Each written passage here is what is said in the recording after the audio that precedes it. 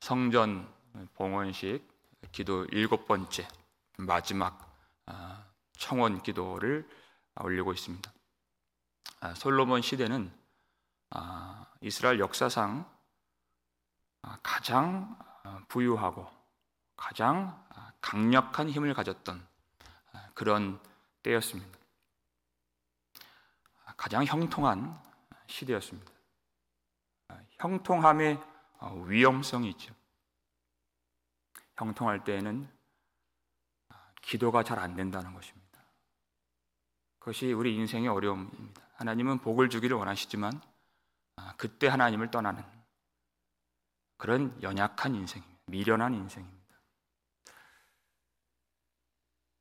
우리는 가슴이 철렁 내려앉는 그런 일이 있어야 비로소 절실하게 절로 기도가 나오는 그런 사람들입니다. 솔로몬은 가장 형통할 때, 지금은 그렇지 않지만 가장 어려운 때, 최악의 상황을 미리 내다보면서, 그것이 지혜죠. 지금은 형통하지만 미리 내다보면서 그런 상황을 가정하여서 하나님 그때에도 우리에게 은혜를 베풀어 주옵소서, 이렇게 기도를 한다는 것입니다. 놀라운 기도죠.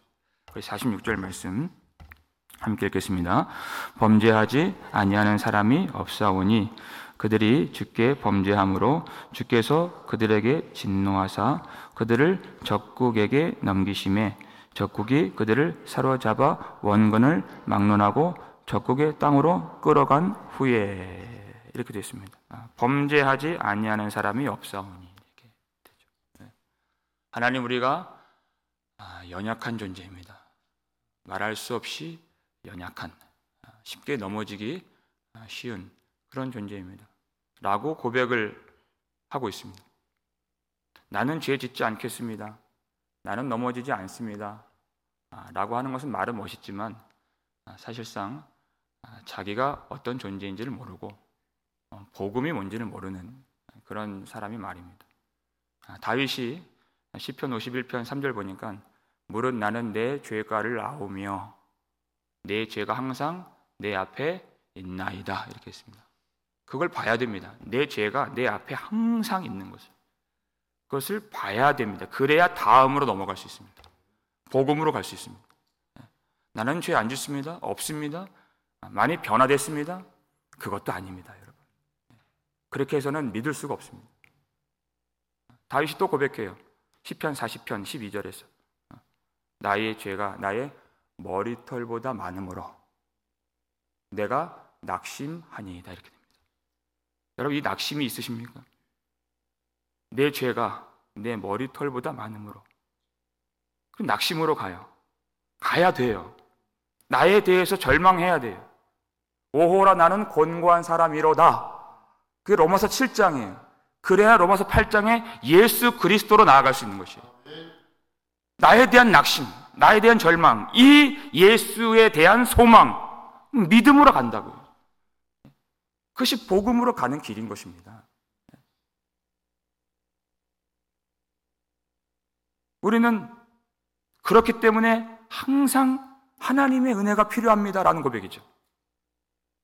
항상 남을 비난하는 것이 아니라 자기를 돌아보는 것이 필요하고, 아주 작은 것이라도 죄를 발견한다면, 물론 많이 있겠지만 내 작은 눈이, 내 마음이 죄를 발견한다면 즉시로 회개하는 그런 회개가 날마다 필요한 것입니다.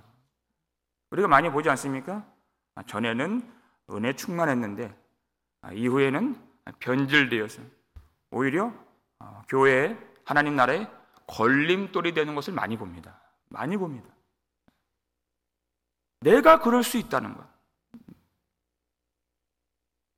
지금 이 솔로몬이 가정한 그 최악의 상황이라고 하는 것은, 하나님, 우리가 범죄하여서 하나님이 진노하시고 우리가 전쟁을 하는데 전쟁에서 패배하여서 그 원수된 나라에게 우리가 포로로 끌려갔을 때, 그때를 말하는 것입니다.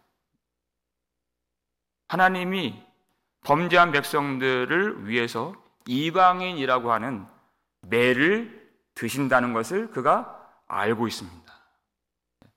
왜냐하면 하나님은 우리 아버지가 되시고 그들은 하나님의 자식이 되기 때문에 하나님은 그렇게 하실 수밖에 없습니다. 그들을 바른 길로 인도하시는 길이 바로 그것이기 때문에 그것으로 적국으로 끌려가는 일을 통하여 무엇을 이루십니까? 우리 47절 말씀 함께 읽겠습니다. 그들이 사로잡혀간 땅에서 스스로 깨닫고 그 사로잡은 자의 땅에서 돌이켜 주께 간구하기를 우리가 범죄하여 반역을 행하며 악을 지었나이다 하며, 포로로 끌려가는 그 일에 대한 목적, 그것은 그들이 단지 고생을 당하고 수치를 받는 데에 있는 것이 아니라 깨닫는 데에 있다는 것입니다. 깨닫는 것. 우리가 얼마나 하나님을 멀리했으며 얼마나 하나님을 아프게 했는가 그 전에는 모릅니다. 깨닫는 것. 어떤 때에는 부모가 죽일 듯이 자식을 때릴 때가 있지만 그것은 자식을 죽이려고 하지는 않는 것입니다. 자식 망하게 하는 부모는 없는 것입니다. 망하게 하는 것은 부모가 아니라 아버지의 매가 아니라 그 자식 속에 있는 죄죠. 그거를 깨닫게 하는 것입니다. 그래서 매를 통해서 죄라는 것은 무섭습니다. 죄는 너무 달콤하기 때문에 무섭습니다. 버리지 못하게 하는 것이 죄입니다. 스스로는 못 버립니다. 그래서 아버지가 매를 들어서 그 회초리를 통하여서 그 죄의 쓴맛, 그 죽음의 맛, 죄의 싹슨 사망이요 그 맛을 맛보게 하는 것입니다. 그 목적은 그것을 버리게 하는 것입니다. 죄는 죄를 못 버리게 합니다. 아버지가 죄를 버리게 하고 아버지가 바른 길로 인도해 주시는 것입니다. 그래서 이방인이라고 하는 매를 들 수밖에 없는, 그러면 그제서야 깨닫고 돌이키게 되는데 그때 하는 것이 반드시 하는 것이 자복하는 것입니다. 여기 두 번째 47절에 나오잖아요. 우리가 범죄하여 반역을 행하며 악을 지었나이다. 여기 중요한 거 반역을 행했습니다. 반역을 행했습니다. 우리가 회개 기도를 할 때 하나님 제가 잘 몰랐습니다 라든지 우리가 연약합니다 라든지 여러분 이런 고백들이 필요하지만 이런 고백들 속에서는 우리가 진정한 회개를 했다고 할 수 없는 부분이 그것들은 우리의 죄를 스스로 경감시키는 말이기 때문에 그렇습니다. 몰라서 그랬습니다. 약해서 그랬습니다 라고 하는 겁니다. 근데 성경은 정확하게 반역했다고 말씀하고 있습니다. 반역은 우리가 알고도 하나님을 대적한 것입니다. 그건 다른 겁니다. 약해서 그런 것이 아니에요. 몰라서 그런 것이 아니에요.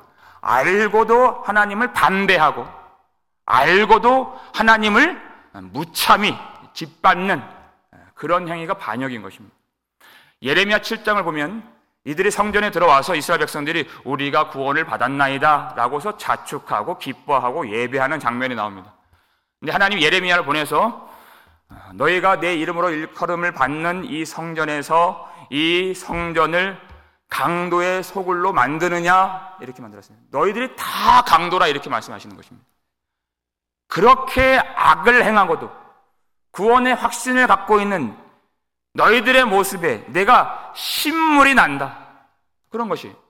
그러니까 기분이 나쁘죠. 이렇게 예배를 드리고 있는데 강도라고 하고 도둑이라고 하고. 그러니까 예레미야를 죽이려고 했다고요. 사람들이. 그럼 언제 깨닫습니까? 그 성전이 무너지고 나서 깨닫게 되는 것이. 하나님은 그 백성들 깨닫게 하시기 위해서는 성전도 무너뜨리시는 분이십니다. 성전이 무너진다, 그게 무슨 의미입니까? 예수님의 죽으심입니다. 요한복음 2장을 보니까 너희가 이 성전을 헐라 했을 때 요한복음 2장 21절 이 성전은 예수님이 자신의 육체를 가리켜 말씀하신 것이라 이렇게 됐어요. 성전에 무너지면 예수님의 십자가를 의미하는 것입니다. 그리고 예수님이 부활하실 때 그들이 깨닫게 되는 것입니다. 어찌할꼬 가슴을 치게 되죠. 이 어찌할꼬에 들어있는 말이 무엇입니까? 우리가 하나님을 반역했고, 우리가 하나님을 박해했고, 우리가 하나님을 죽였구나 라는 것을 알게 되는 것이에요. 예수님이 살아나셨잖아요. 인간이 아니라는 것입니다. 참 인간이시며 참 하나님이신 것을 부활을 통해서 알게 됐던 거예요. 그럼 우리가 하나님을 죽인 것이에요. 그것을 알게 되는 그 기점이 예수 그리스도의 부활인 것입니다. 그러니까 인생들이 고난을 많이 받아서 고생을 많이 해서 깨닫는 것이 아니라 예수 십자가와 부활의 복음을 통하여 성령의 역사가 일어날 때 깨닫게 되는 것입니다. 우리가 하나님께 범죄했습니다. 반역했습니다. 우리가 악을 지었나이다 하고 깨닫는 것. 이 성령의 역사라고 하는 것입니다. 그래야 돌이킬 수 있는 것입니다. 48절 말씀 함께 읽겠습니다. 자기를 사로잡아 간 적국의 땅에서 온 마음과 온 뜻으로 주께 돌아와서 주께서 그들의 조상들에게 주신 땅, 곧 주께서 택하신 성읍과 내가 주의 이름을 위하여 건축한 성전 있는 쪽을 향하여 주께 기도하거든. 아멘. 온 마음과 온 뜻으로 주께 돌아와서 이렇게 되어 있어요. 여기가 어디라는 것입니까? 여기는 성전이 있는 그들의 고향 땅이 아닙니다. 약속의 땅이 아닙니다. 지금 끌려가 있죠. 포로로 사로잡혀 간 그 땅에서 성전이 있는 땅에 살 때에는 그들이 깨닫지를 못했습니다. 그저 자기의 의와 내가 구원받았다고 하는 그런 거짓된 확신 가지고서 의기양양하게 살았습니다. 그러면서 하나님을 얼마나 범죄했는지 하나님 앞에서 악을 행했는가 못 깨달았습니다. 그런데 그 모든 하나님 백성의 혜택과 그런 영광이 있을 때에는 몰랐는데 그것들이 다 차압당하고 빼앗겼을 때 멀리 적국의 땅, 이방인들의 땅에서 둘러보면 다 우상들이에요. 여기는 둘러보면 다 원수들이에요. 우리를 사로잡아간 사람들이에요. 이 사람들은 거룩하게 보이는 것이 아무것도 없단 말입니다. 거기에는.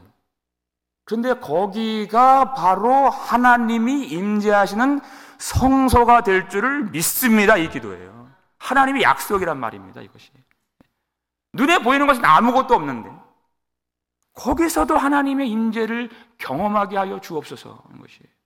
우리가 잘한 것이 아무것도 없지만은 하나님 우리를 불쌍히 여겨 주옵소서. 여러분, 우리가 그렇게 기도할 수 있는 것은 하나님의 자식이기 때문에 기도할 수 있는 것입니다.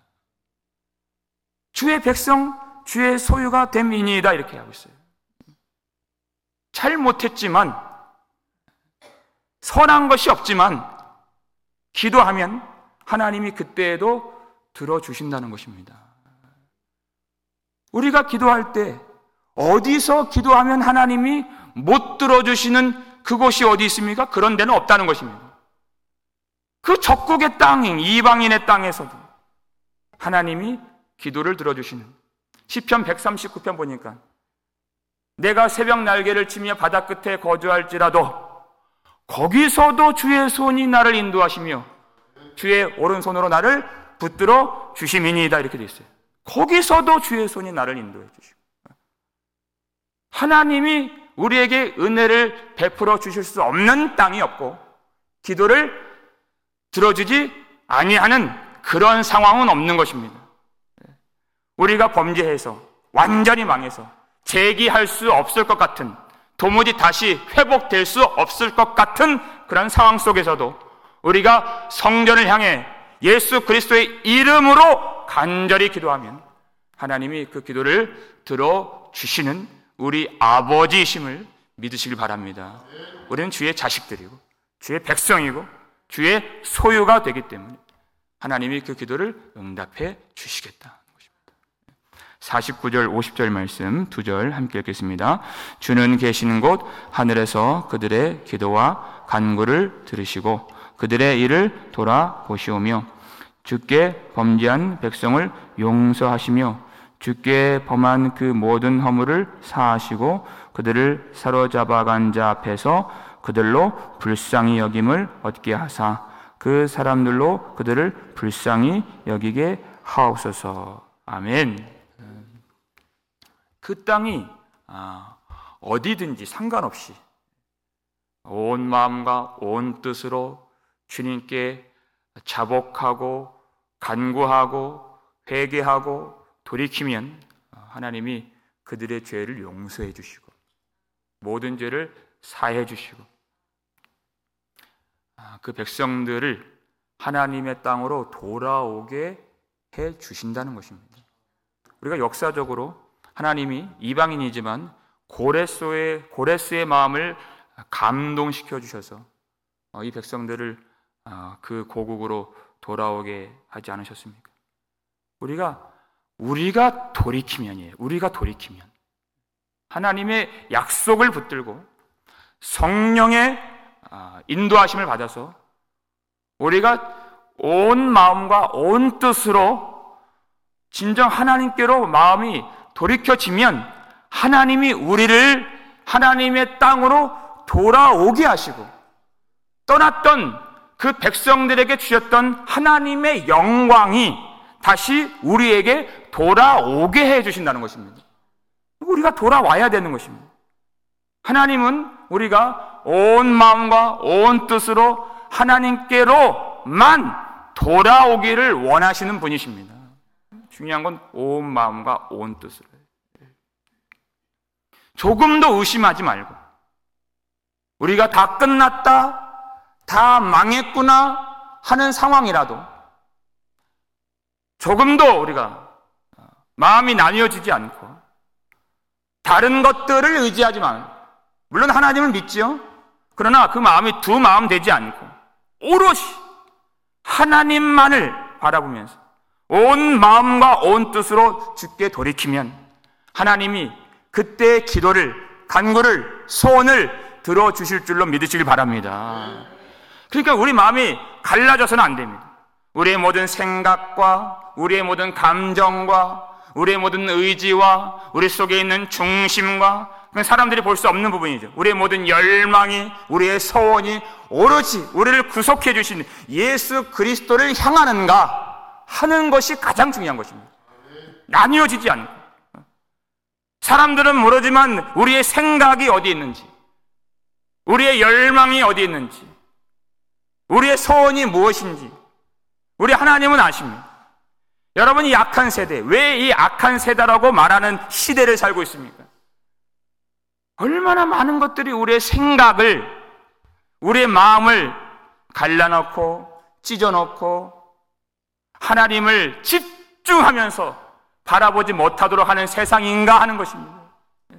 시대가 흘러갈수록 하루 종일 우리가 생각하는 것들이 뭡니까? 뭘 살까? 뭘 먹을까? 어디를 가볼까? 무엇을 해볼까? 그 중에 하나님을 집중하여서 바라보면서 하나님을 생각하면서 의지하면서 살아가는 그 시간이, 그 자리가 얼마나 되는가. 온통 마음을 세상의 오락과 이 시대의 쾌락으로 온통 빠지게 만드는, 하루 종일 스마트폰만 들여다보게 만드는 그런 시대를, 애나 어른이나 그렇게 우리 마음을 다 빼앗아 버리는 이런 시대를 살고 있는 것입니다. 지금은 다른 때가 아닙니다. 온 마음과 온 뜻으로 주께 돌아와서의 때인 것입니다. 오직 우리의 죄를 대속하신, 그 험한 십자가에서 피 흘려주신 예수 그리스도의 사랑에 집중하면서 하나님의 은혜를 의지할 수 있는 그런 마음으로 간구하시기를 주의 이름으로 축원합니다. 그리하면 우리에게 가장 좋은 것을 주시고 가장 선한 길로 우리를 인도해 주실 줄 믿습니다. 오늘 이 아침에도 온 마음과 온 뜻으로 주께 간구하고 회개할 때 우리가 처해 있는 어느 곳이라도 어떤 상황이라도 그곳이 하나님의 성소가 되고 하나님의 임재하심과 하나님의 도와주심이 충만하게 임하는 우리의 복된 인생, 주의 백성, 주의 소유, 거룩한 모든 주의 자녀들 되시기를 주의 이름으로 축원합니다.